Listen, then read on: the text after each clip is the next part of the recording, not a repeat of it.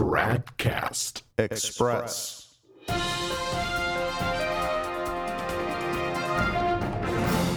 Tradcast Express, it's Friday, October 2nd, 2020. We need to open up to a concrete encounter with existential peripheries without falling into the trap of making theoretical reflections that have never really encountered the drama and beauty of the reality. Such are some of the latest words of the Vatican's apostate-in-chief, the man who styles himself Pope Francis.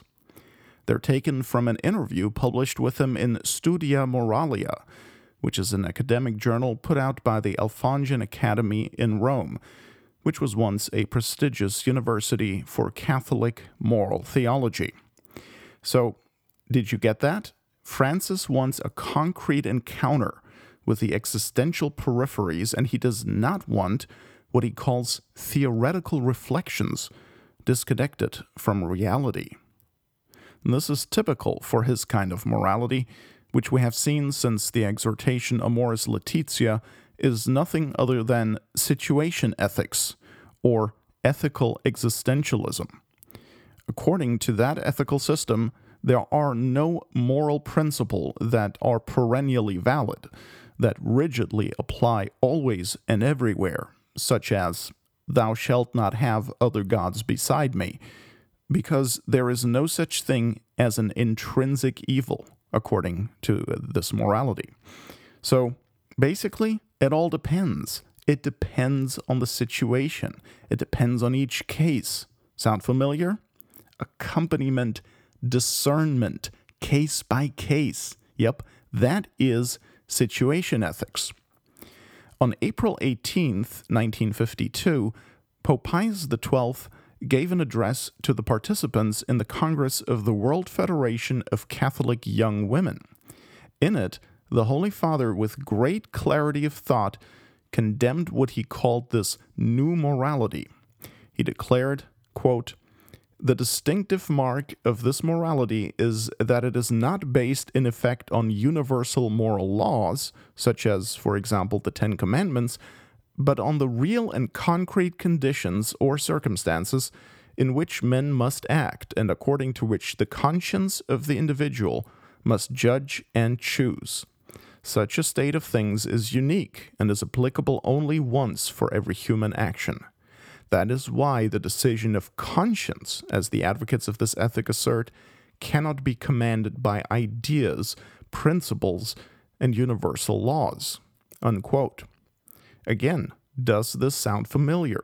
When Francis rails against being attached to rules and laws, ideas and theories, that is what he's doing. He's teaching situation ethics, as though the moral law, which ultimately derives from the eternal law of God, were simply a man-made rule that can be done away with according to circumstances. Francis acts as though the moral law were a set of ceremonial directives that only Pharisees would put above the demands of the reality of the moment. Pope Pius XII then contrasts this new and false morality with the true Catholic position. Quote, "Christian faith bases its moral requirements on the knowledge of essential truths and their mutual relationship. This is what St. Paul, in his epistle to the Romans, chapter 1, verses 19 through 21, teaches about religion as such, whether it be Christian or prior to Christianity. Through the creation of the world, says the apostle, man catches sight of, and one may say grasps, the Creator, his everlasting power and his divinity, and this so clearly that he knows and feels himself obliged to recognize God and to do him honor. Thus it is that to neglect this cult or to pervert it in idolatry is seriously sinful for all men and at all times." Unquote. So, here the Pope was using the example of the sinfulness of idolatry, which is an intrinsic evil and never permissible, no matter the circumstances. Now, Francis does condemn idolatry, but never really the literal kind, only the figurative kind, like the idolatry of money, of freedom, of consumerism, and so on. When it comes to literal idolatry, say worshipping a statue of Mother Earth in the Vatican Gardens or in St. Peter's Basilica, or letting a pagan sorceress confer some kind of a, quote, blessing on him in the Vatican, then the Frankster is a lot more lenient. Then it's meeting God in different ways and whatnot. Remember what Francis wrote in his exhortation Carita Amazonia regarding the Pachamama statue. This is from paragraph 79, quote, "It is possible to take up an indigenous symbol in some way without necessarily considering it as idolatry," unquote. Yeah, maybe, except what happened in the Vatican Gardens was literal idolatry. It's all on video. The people were gathered around the wooden statue in a circle and began prostrating themselves before it, with their faces to the ground.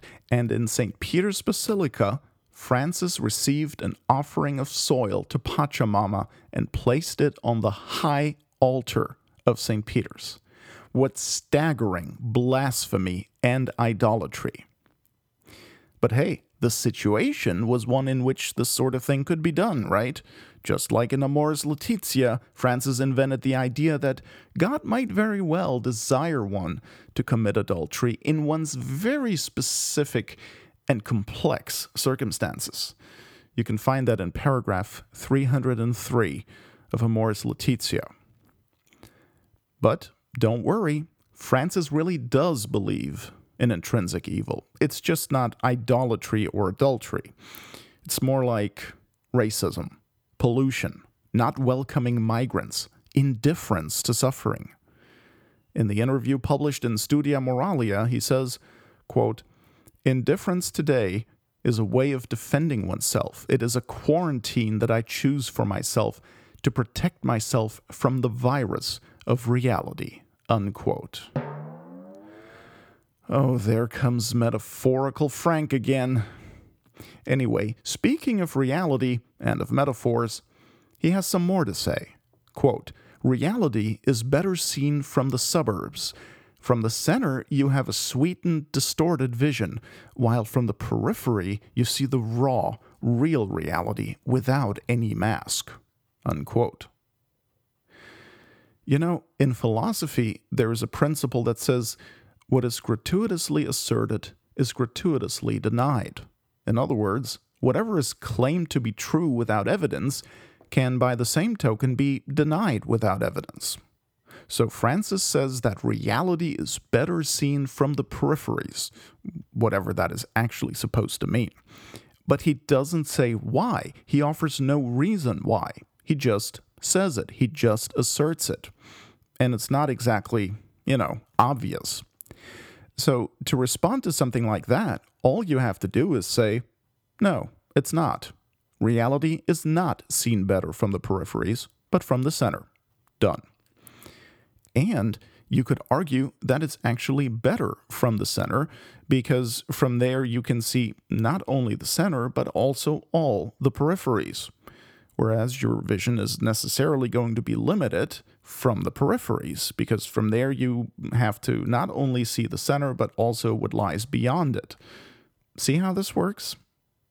So, look, the reason why Francis loves to use metaphors is because he can say anything and nothing. He doesn't have to use any theology.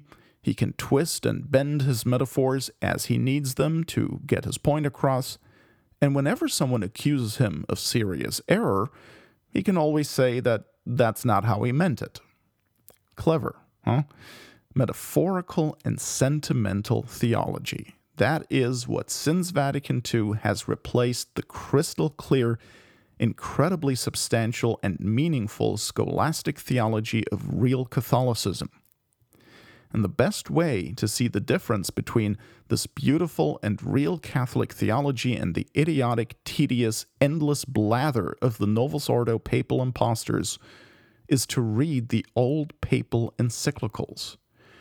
Go to papalencyclicals.net and read the encyclicals of any pope up until and including Pius XII, who died in 1958. For example, read Mortalium Animos of Pius XI, Haurietis Aquas of Pius XII, or Satis Cognitum of Leo XIII.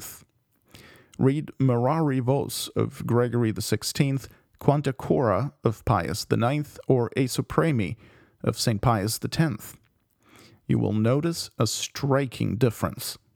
You will notice clarity of thought and expression, graceful style, and incredibly nourishing substance. If you then compare that with something like Populorum Progressio of Antipope Paul VI, Ut Unum Sint of John Paul II, or Evangelii Gaudium of Francis, your eyes will be opened. Or, in the words of Francis, you will see the raw, real reality without any mask. Tradcast Express is a production of Novus Ordo Watch. Check us out at tradcast.org, and if you like what we're doing, please consider making a tax-deductible contribution at novusordowatch.org/donate.